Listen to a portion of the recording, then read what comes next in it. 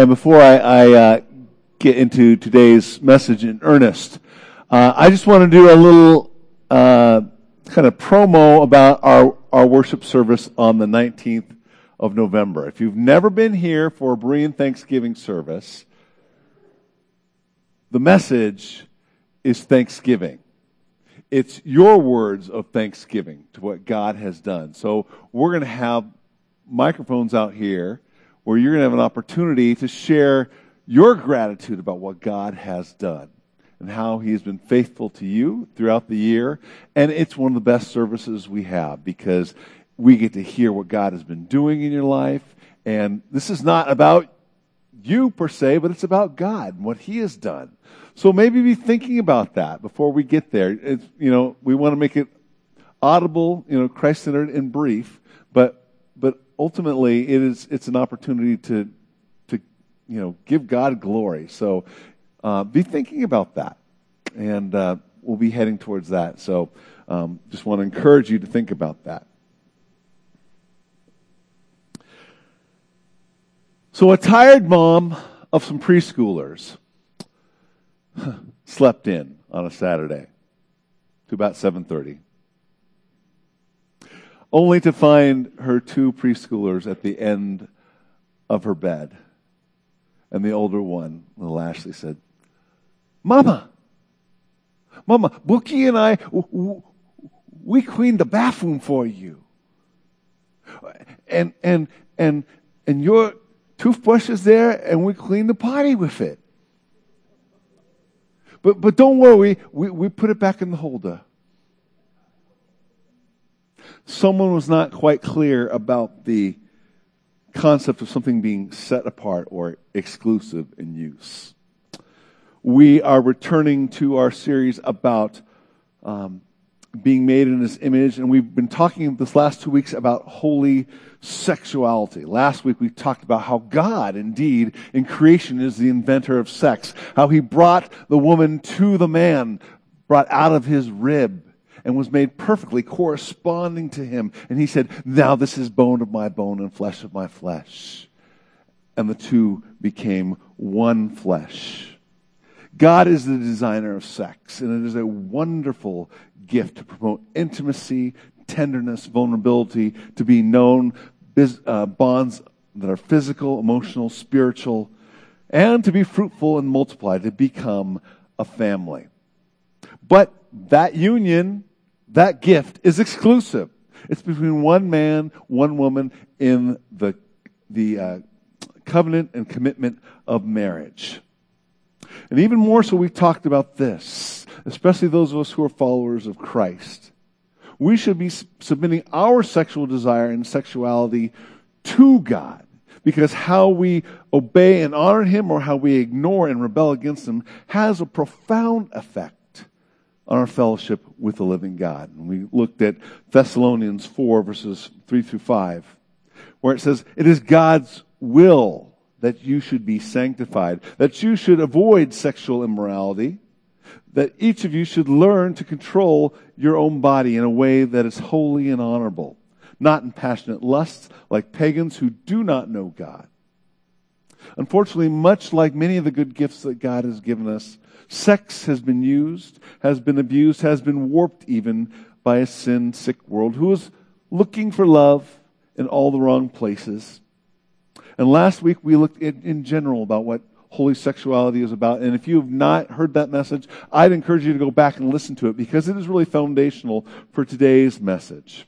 But today we're going to talk about same-sex attraction. We're going to talk about homosexuality. What does God's Word have to say about it? Is there a biblical expression of it? And how does Christ's church minister to those who deal with same-sex attraction or homosexuality? Indeed, human sexuality is powerful. It creates bonds, it directs the heart, but like dynamite, in the wrong context, it's more like kryptonite. And it needs to come under the headship of our Lord Jesus Christ, to be holy to Him in order that we might flourish before Him. So let me pray, and then we'll dig into God's Word and what He has to say to us today. So, Lord God, this is a tender subject. It is a controversial subject, but it is something that you've spoken about. So may the words of my mouth and the meditations of my heart be acceptable in your sight. May they be true. May they be full of love. May they be full of truth. And I pray that your grace would abound in this message and speak to our hearts today. Give us grace to receive what you have for us, Lord. And if it wounds us, let it wound in faithfulness. And Lord, if it encourages us, let it spur us on to love and good deeds in Jesus Christ. Lord Jesus, it's in your name I pray these things. Amen. So a heart attitude we can approach really with this whole series is to remember that every person that you meet is made in the image of God. And every person you meet has been affected by sin or the fall, including yourself. And each of us, even as Christians, have some sort of desire, affection, tendency, attraction that is contrary to the will of God and His righteousness. And sometimes we recognize it, and sometimes we don't, or we do and we defend and justify it. That is why Christ had to come and save us, because we could not save ourselves. It's best that we keep that in mind. But the truth is, we do live in a world where popular culture says that homosexuality is healthy, normal, to be celebrated, and if there is a God, it is God-given. God's Word says that homosexuality is not an expression of holy sexuality unto God. So we're going to do a kind of a quick survey about what God's Word says about this, and trust that He's going to speak to our hearts. First of all, it's forbidden by God's Old Testament law. In Leviticus chapter 18, verse 22, which is part of what we call the moral code of that part of Scripture, it says this: do not have sexual relations with a man as one has with a woman. That is detestable. Then into Leviticus chapter 20, verse 13. If a man has sexual relations with a man as one does with a woman, both of them have done what is detestable. They are to be put to death. Their blood will be on their own heads. And realize the context is under a theocracy where God's law reigned civilly as well. Number 2. The first mention of homosexuality in the Bible, sadly, is in the context of gang rape.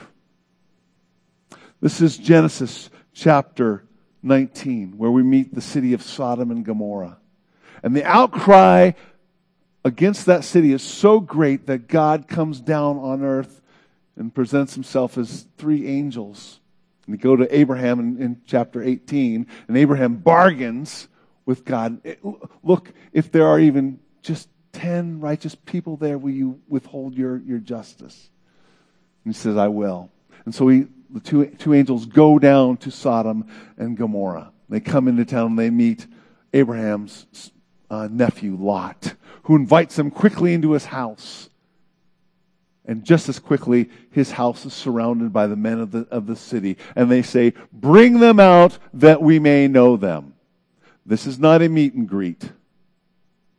They want to rape these men. They want to have sex with them.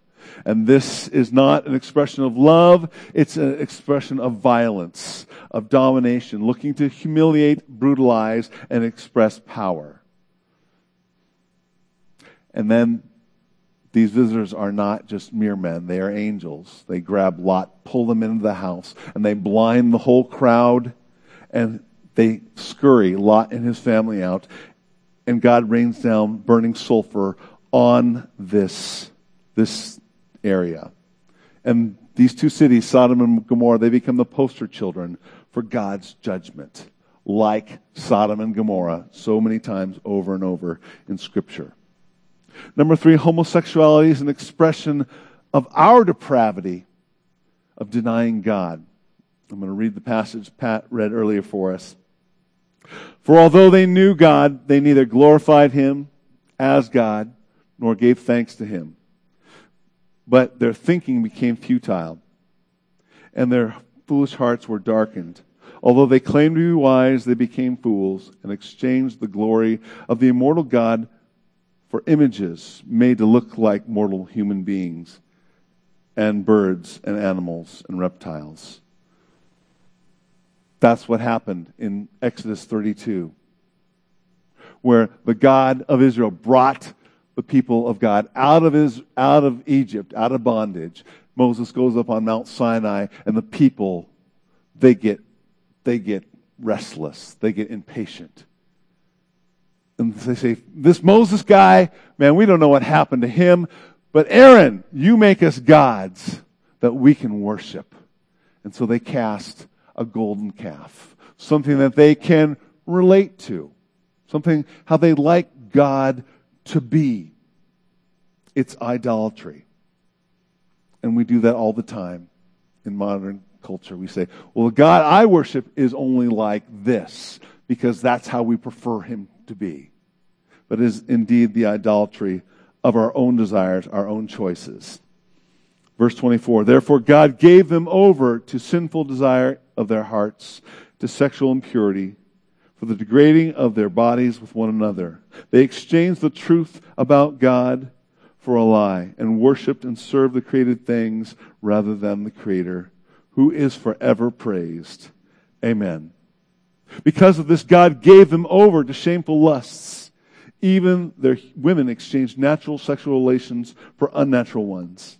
In the same way, the men also abandoned natural relations with women and were inflamed with lust for one another. Men committed shameful acts with other men and received in themselves the due penalty for their error.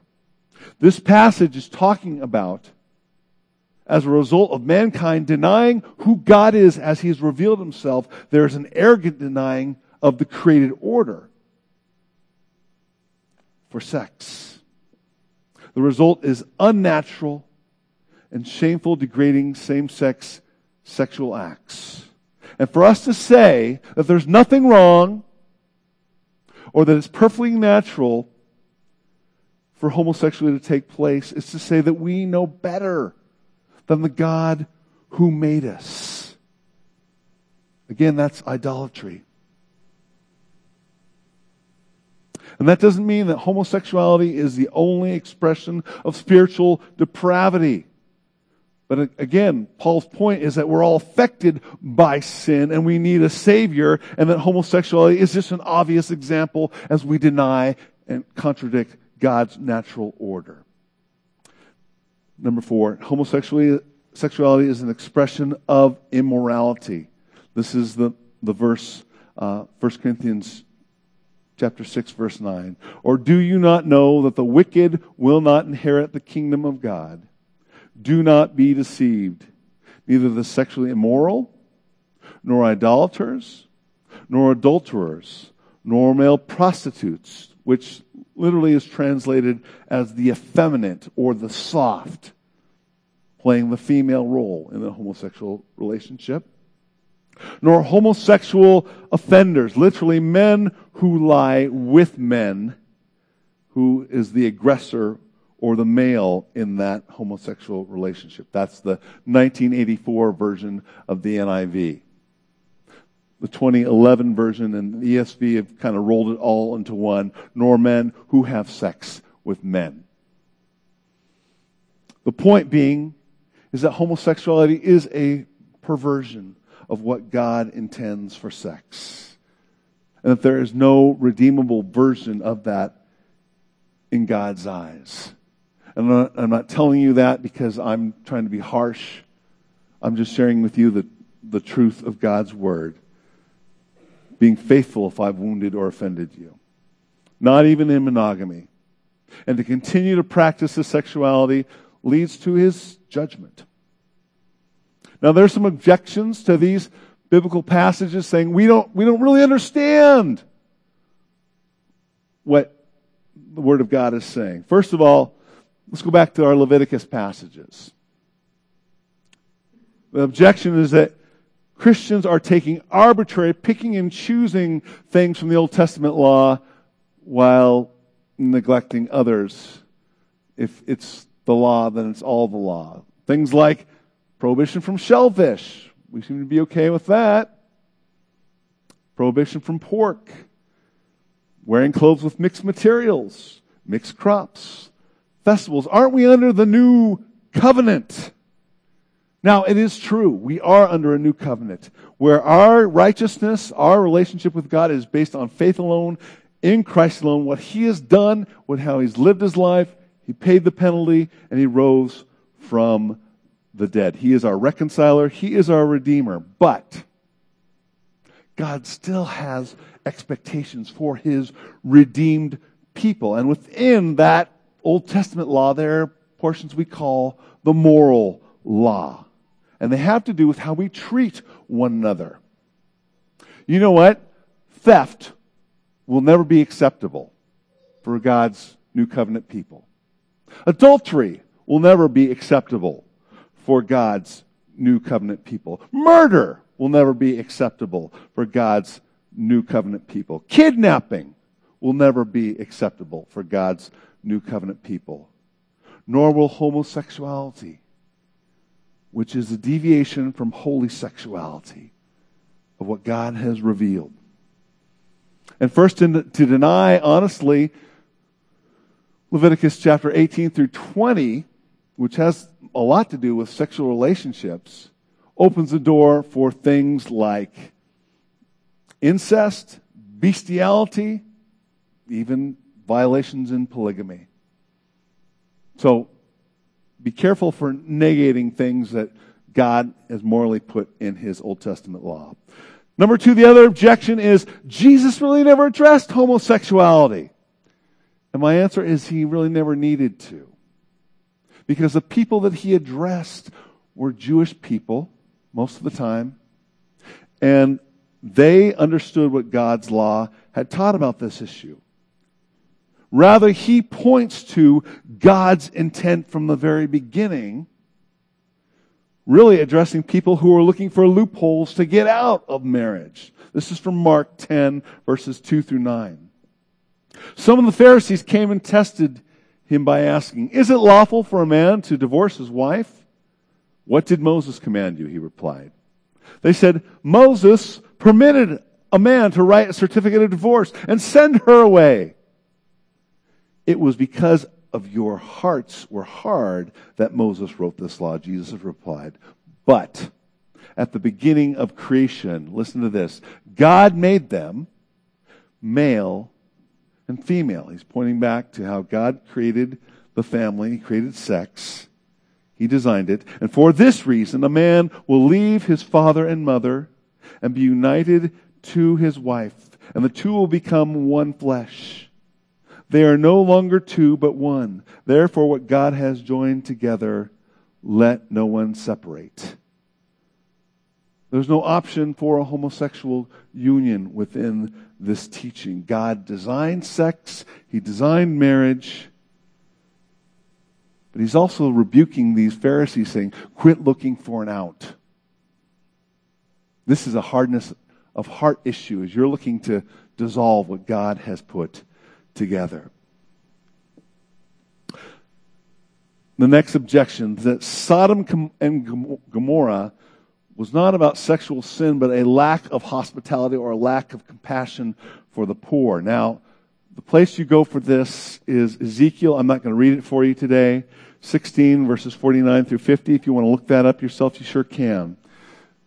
Unfortunately, it's an allegorization of God's people, Israel and Judah, who are rebelling against God and basically saying, you are acting in a manner that is selfish and you're neglecting the poor. And you have not shown hospitality. I agree with that because gang rape is not hospitality. However, the issue is not sharing of food. It is a violation of someone attacking them. And Jude 7 makes commentary on this very specifically. In a similar way, Sodom and Gomorrah and the surrounding towns gave themselves up to sexual immorality and perversion. They serve as an example of those who suffer the punishment of eternal fire. Yes, they were unhospitable, but they were judged for their sexual sin. The last objection that comes about these passages is about 1 Corinthians chapter 6, verse 9. That the context of the sexual relationship was exploitive rather than consensual sex. Thus, the effeminate, soft male, or the prostitute, as the NIV is kind of implied, is exploited by the aggressive, one who lives with men, assumed paying customer, if you will, and it's an exploitive relationship. And that might be true. It might not be true. But just because one sin is taking place does not mean the other one is not taking place as well. And as we let Scripture interpret Scripture, taken as a whole, what God says about homosexual relationships, there is no godly version of homosexuality. It does not exist. And so it's wrong. It's not what God intends for sexuality. So that is kind of how God's Word has spoken about this issue. And if you have questions about that, I'd love to talk with you more about it. I've done ad nauseum research, more than I care to talk about. But this is kind of the thumbnail sketch of what God has said. But let's go back to what I said earlier. Remember that every person you meet is made in the image of God, even the person who's struggling with same-sex attraction and homosexuality. And every person you meet has been affected by the fall. And the goal of my preaching today is to be full of truth, but also full of grace and the good news of Jesus Christ. Because while the act of homosexuality is not God's plan, it is not beyond His love, it is not beyond His forgiveness, and not beyond His hope. And I don't know where everyone is here today, but there might be somebody here who is struggling with same-sex attraction, or even identifies as homosexual.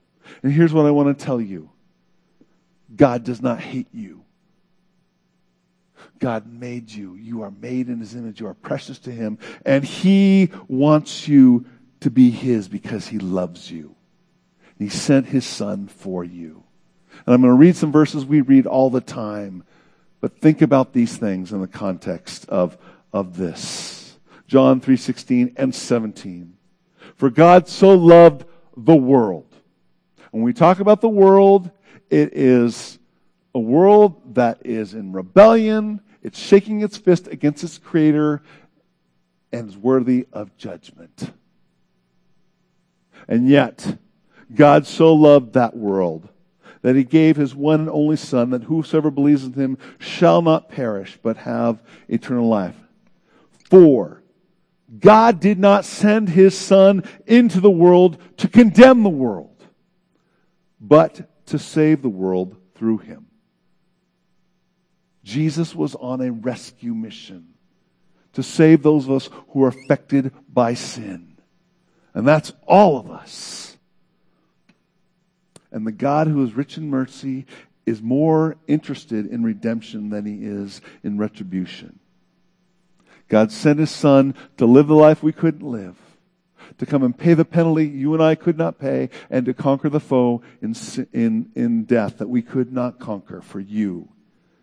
And He is the one who justifies before a holy God.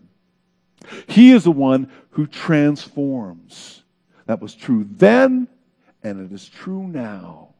So let me go back to 1 Corinthians chapter 6, verse 9, and read what follows. Do you not know that wrongdoers will inherit the kingdom of God?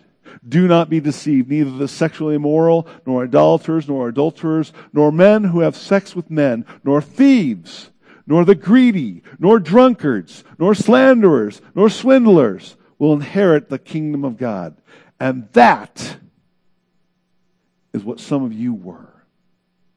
But you were washed, you were sanctified, you were justified in the name of the Lord Jesus Christ and by the Spirit of our God. I want to say, if you're struggling with this, Lord Jesus is beckoning you to himself. Not to clean yourself up, but to confess your need. Just as is true of everyone in here. To repent, to turn to him in faith.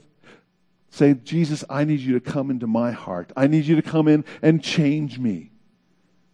And he will. And it's not an overnight process. You just don't instantly become godly, have godly desires, and you still struggle with sin along the way, as we've talked about. But don't be deceived by the desire of your flesh. Again, we talked about we can make sex an idol, whether that's heterosexual or homosexual. We think that's the ultimate goal of human existence. It is not. God made us for himself, for eternity. To know him. And you know what? The two most complete men probably in Scripture, the Apostle Paul and our Lord Jesus Christ, were both single men. So think about that.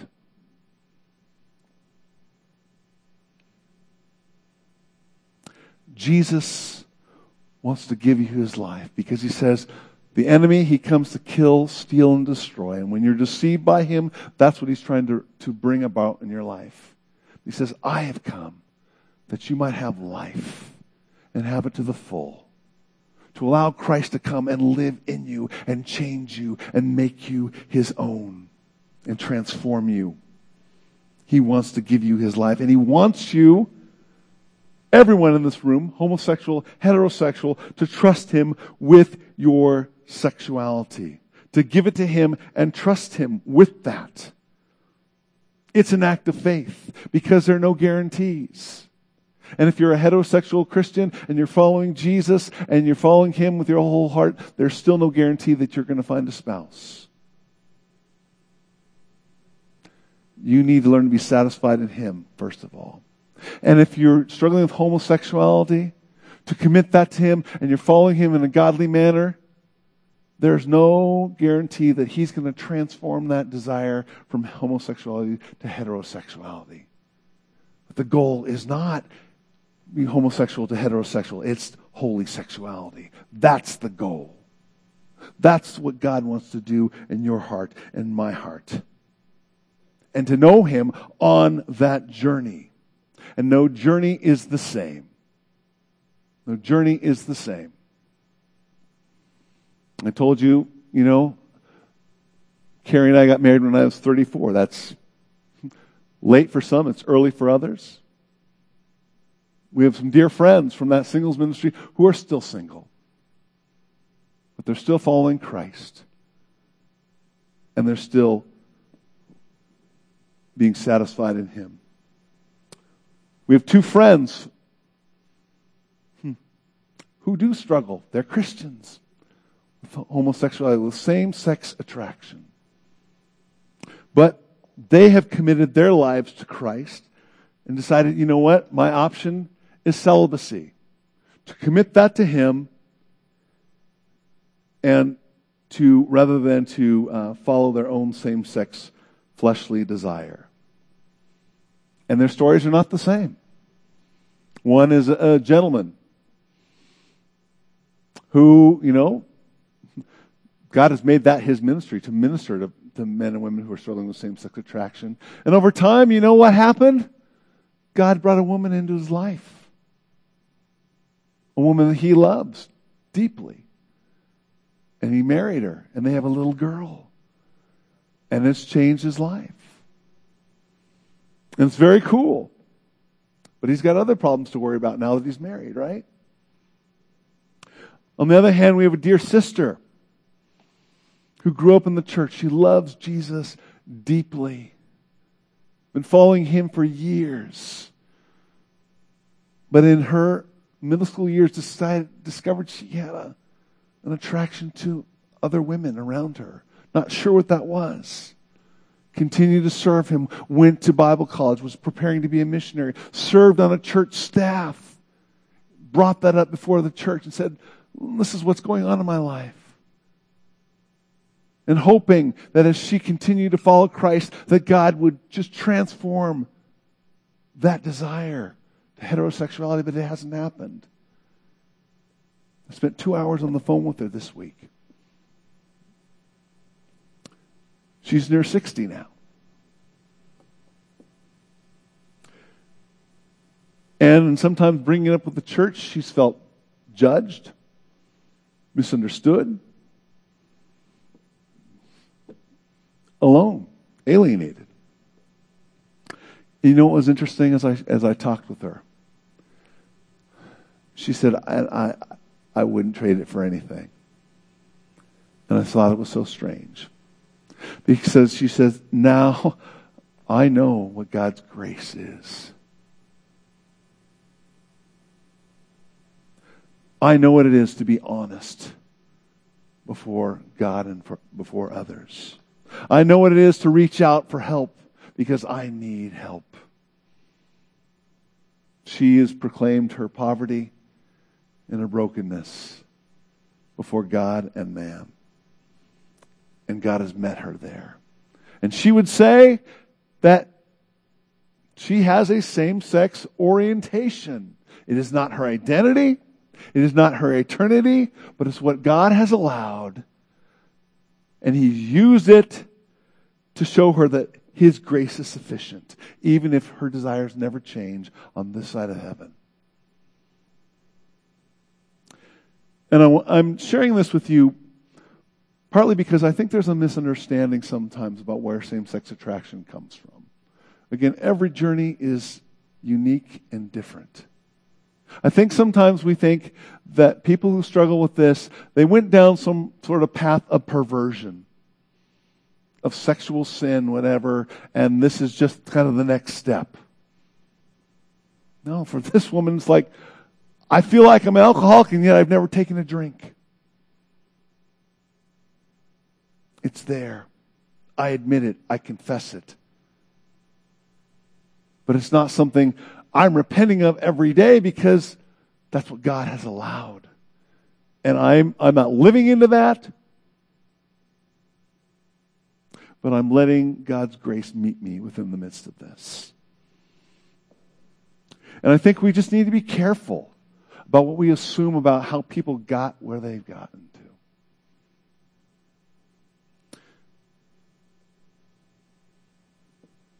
I also want to share about the first person I talked about.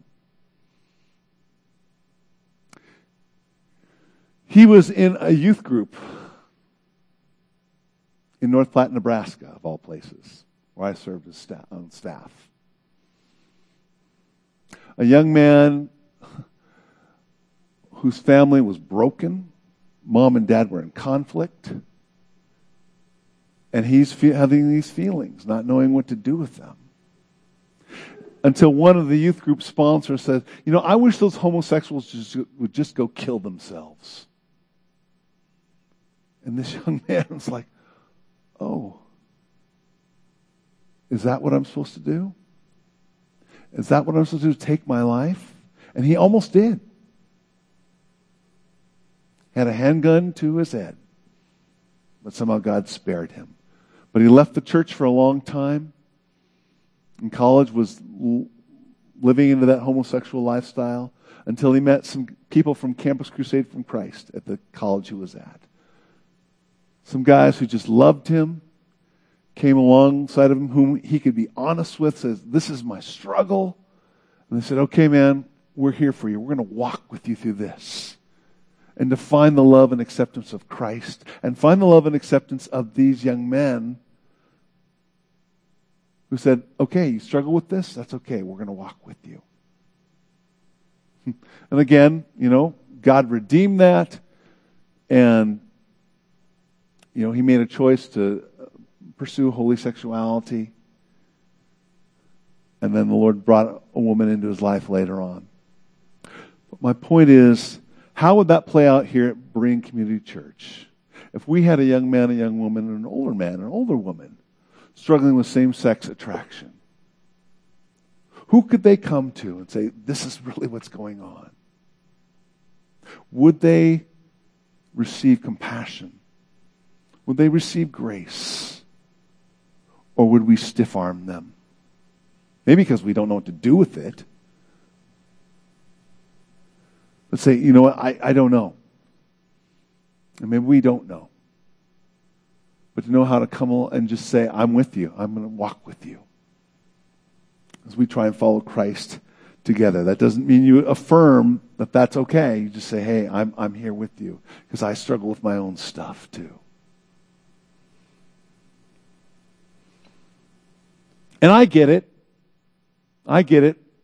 It's frustrating to have popular culture try and thrust affirmation on us, to say, you need to affirm this, you need to stand up, you need to celebrate it. But again, as those who've been saved by grace, by the grace of God, and who still wrestle with sin, do we have a heart to love and listen, not approve, but listen to someone who's struggling with this area? And maybe even God might bring somebody into your life they're in the throes of that. They are far from God, and they're living into this homosexual lifestyle, but they need to see Jesus in you. They need to see Jesus in me. So here are a few suggestions if you find yourself in this place. If that's true of you, I'd say the first thing is you need to bring Jesus to them before you even talk about their sexuality. Their first need is for Christ. They need to hear about Him. And you know what? You may not have permission to speak about anything else into their life right now. But you know what? Christ addresses all sorts of areas, not just sexuality. And can they see that in you? And after a while, after they know that you're for them, maybe you might have the opportunity to speak into that area. But they need Christ. That's the first thing they need. Remember, He's the change agent. He's the Savior, not you, not me. We need to have that heart for them. And we need to do a lot of listening before we do a lot of talking. Ask a lot of questions. Tell me about that. Tell me your story. And maybe they'll feel safe to you to share some of that. The good, the bad, the ugly. Because this didn't just come out of a vacuum. And everybody has a story, and they want to know that they're being heard, instead of just going right to answers, right to solutions. Let's be careful about that. And again, let's not make their sexuality the focus. Again, Jesus wants to change all sorts of areas in our life. It could be materialism. It could be our character. It could be hurts and relationships like your parents. And maybe God's dealing with hurt and forgiveness. And remember that transformation takes time. So you may not see the progress that you're looking for. But again, let's make it about Jesus. Let's not make it about their sexuality. And last of all, I want to say, and I kind of said this already, heterosexuality is not the goal. It is holiness unto Christ, to be living for Him. And if that desire of the flesh never dies on this side of heaven, but they're honoring Christ with their bodies and seeking to bring that under His headship, then that is a win on this side of heaven. People need to see Christ in you and in me. Many people who are homosexuals are convinced we hate them. I'm sorry, but it's true. And maybe sometimes we've given them fodder for that. And there may be some challenges, there may be some testings. You know, when you're getting to know somebody, sometimes they'll test you. Do you love me, even if I won't change?